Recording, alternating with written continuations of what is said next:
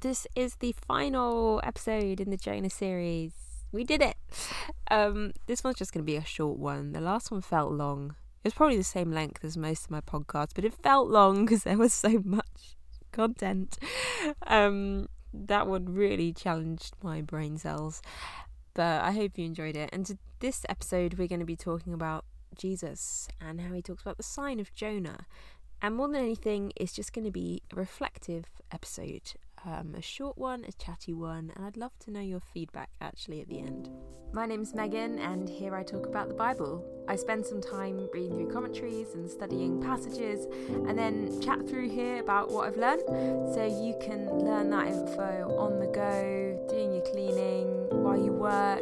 And I really hope this just feels like grabbing a coffee with me and doing a deep dive into scripture together. Let's get on with today's episode.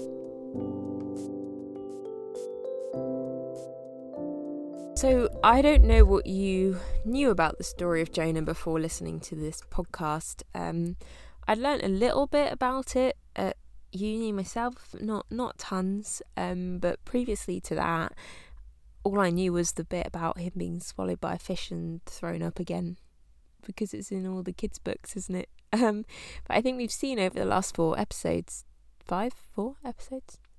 I can't remember, to be honest with you. However many episodes we have done, we have seen that there is so much going on in Jonah.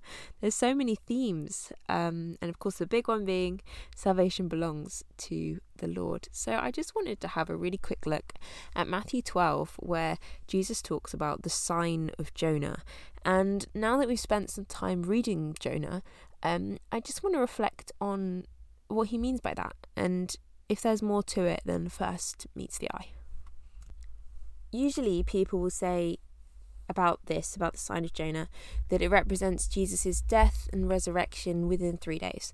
If you put it into Got Questions or just Google it, this is what it says. And it's right, absolutely it is. In the same way Jonah was in the fish for that many days and then reappeared, Jesus is predicting his death and resurrection in the same time frame. That is absolutely correct, and I just want to make clear I'm not saying anything different to that. I'm just thinking that it's good to consider the depth of meaning. I think there's more meaning than purely that prediction. That prediction is important, but there's a lot of kind of themes in the book of Jonah that are being touched on when Jesus says this, and I think it's really good for us to think about this, because the people listening to him would have had a really good understanding of the Old Testament. So when he said the sign of Jonah, everything we've just studied would have come to mind for them as well. So that's all I'm going to do today. I'm just going to talk about my reflections about that, and I would love to hear what your reflections are. So after you've listened to this episode, head over to my social media, or you can use my email, biblewithmegan@gmail.com. Send me a message, comment on my post about this podcast. Let me know what you think. Let me know your reflections on Jonah and the sign of Jonah that we're going to look at today. So let's have a quick read of Matthew 12. So this is verse 38. Then some of the Pharisees and teachers of the law said to him, "Teacher, we want to see a sign from you." He answered, "A wicked and adulterous generation asks for a sign, but none will be given it except the sign of the prophet Jonah.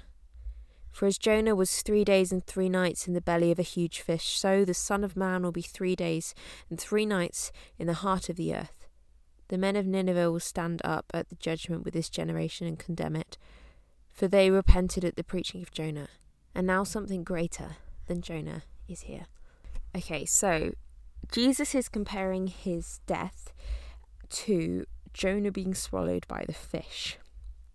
Now, when we looked at that bit in Jonah chapter 2, and by the way, this is only really going to make sense if you've listened to the rest of the series. I'm just going to say that now, so if you haven't, go back and then come to this one. But we talked about how him descending into the fish was like him descending to the depths of Sheol, to the depths of evil, didn't we? About him going down and down and being in the darkest place, in the belly of the fish, in the chaos of the storm. We talked about Leviathan, all of this, how it's representative of Jonah being right in the depths of evil. And so when Jesus is saying about him being in the fish, we now understand, like, there's so many more layers to this.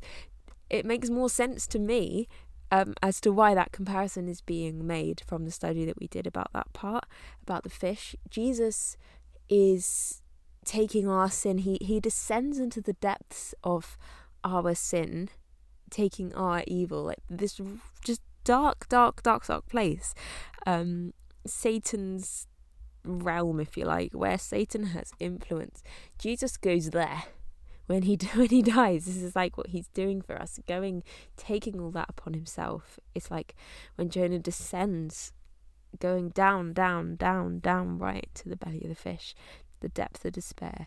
That is where Jesus goes for us. Isn't that amazing? Like, I've never quite understood why he compared it to the fish. I just thought, I don't know, I guess people didn't know where Jonah was for a few days, or something like that. But there's all that kind of theological connections going on there. Jesus goes into the darkest place, the same place as Jonah found himself, in the depths of despair, the depths of evil, separated from God, where he is choosing to run away from God. That's the place we find ourselves in without Jesus, where we just go so far away from God's way, we've no idea how we're going to get back to him. We're so tangled up in sin that we're kind of stuck, and we can cry out to God, but how do we get back to him, and how do we not end up back in that place of darkness and enslavement to sin? So Jesus goes to that place to experience himself. This is the place that he then resurrects from. It's just, I just think it's amazing. There's so much more depth to it. He says that now something greater than Jonah is here, and talks about the people of Nineveh. So Jonah went to Nineveh, and he proclaimed God's word. And as we've talked about, he actually sort of does preach to them, and offer them this chance of repentance, although he doesn't necessarily realise that is exactly what he's doing. But then they repent. So Jonah's going in a way, offering the salvation to those people, the salvation that comes from the Lord. And Jesus is saying that he is greater than that. Jesus is the one who makes a way for all people to be saved.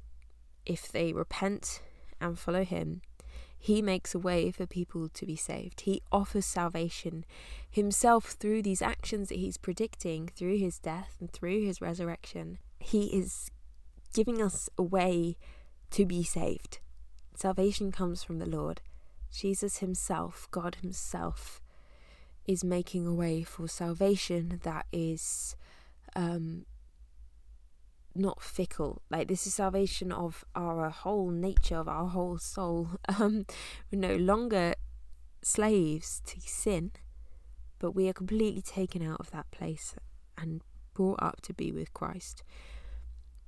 I'm just kind of ad-libbing here, but these are just the things that now, when I read this passage, I just think about after looking through Jonah with you. There's so much more going on, isn't there?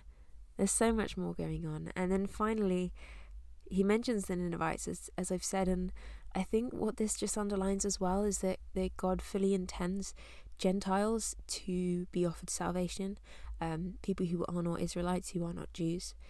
He is fulfilling that mission of Israel to be a light to the Gentiles that Jonah was kind of not wanting to be.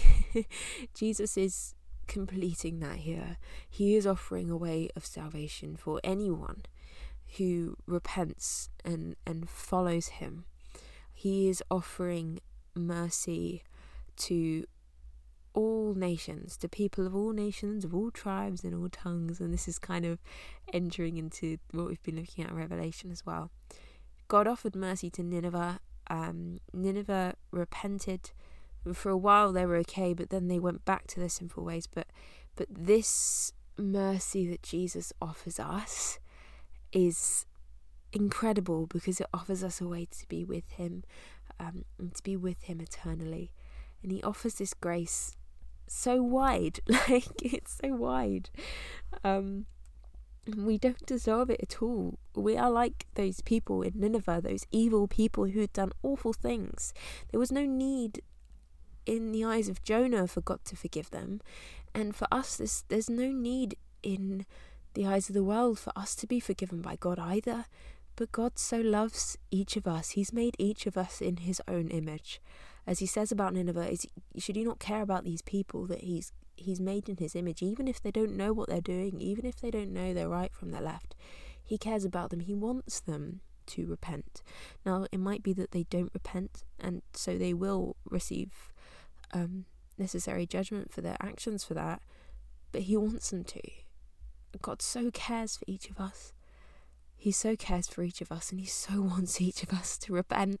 He so wants each of us to reach out to Jesus when we find ourselves in that pit of despair, in the belly of the fish, to use this imagery, in that dark, dark place where we feel like there's nothing we can do. He wants us to reach out for him, and he wants us to know that he's made a way through Jesus for us to be saved. It's John 3:16, isn't it? And on. Let me read it. John 3:16. For God so loved the world that he gave his one and only Son, that whoever believes in him shall not perish, but have eternal life. For God did not send his Son into the world to condemn the world, but to save the world through him.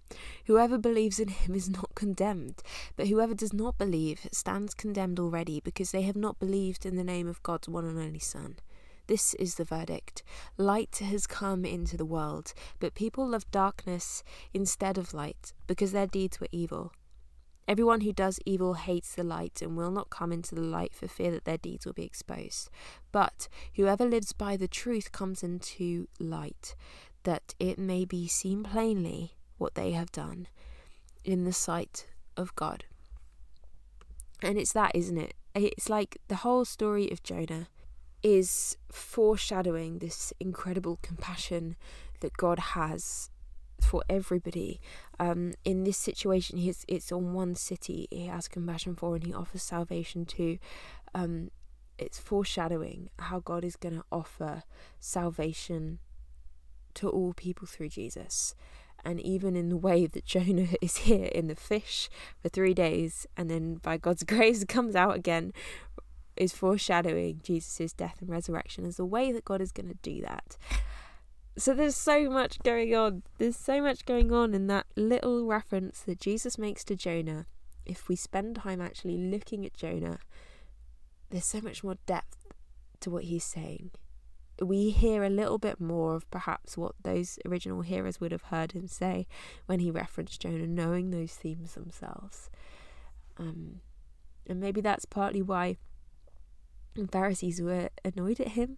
He's coming and saying, I'm going to save people that you probably don't like, the same way that God said that to Jonah. I am willing to save people. I'm willing to offer salvation to people that you don't really like. There's so much, isn't there? What were your thoughts now as you read that little bit in Matthew about Jonah? What are your thoughts now that you've spent a bit of time looking at Jonah?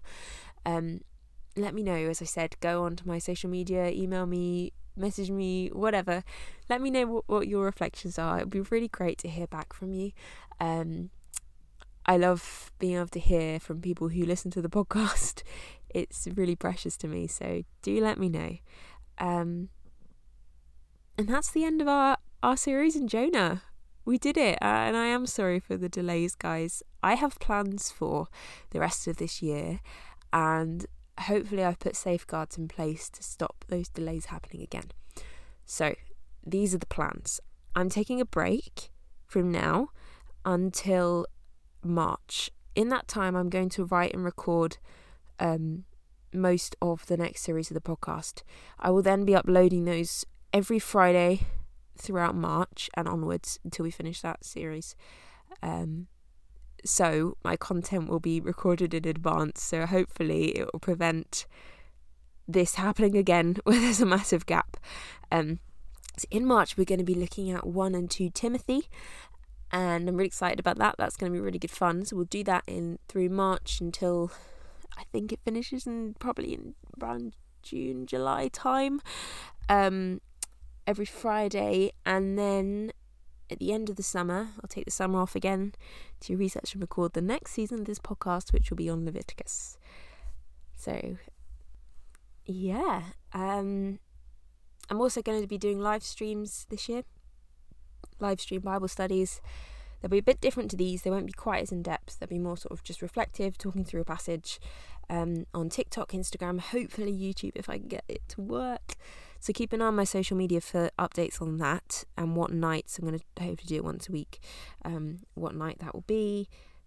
What other things am I doing? I'm going to hopefully write some more ebook resources. Thank you for those of you who read the Christmas one. It was really great to see people using that. So that's kind of the plans for this year, 2023. I'm really excited for it. Thank you so much for listening to this, for joining me in my rambles through the Bible, and it's really great to study alongside other people. So please do let me know what you think. If you have a moment to leave a review for this podcast, I would appreciate it hugely. It's not because I want 5 stars, it's just that it helps with all the algorithm stuff for this podcast to then be put in front of people who might want to listen to it. So if you have 2 minutes to do that, I'd really, really appreciate it, even if it's just literally one word. That would be really great. So I will see you in March for the next podcast episode. But in the meantime, keep up to date with me on social media to see what I'm up to. Thank you so much for joining me for the Jonah series. This has been great, and I will see you around. Bye.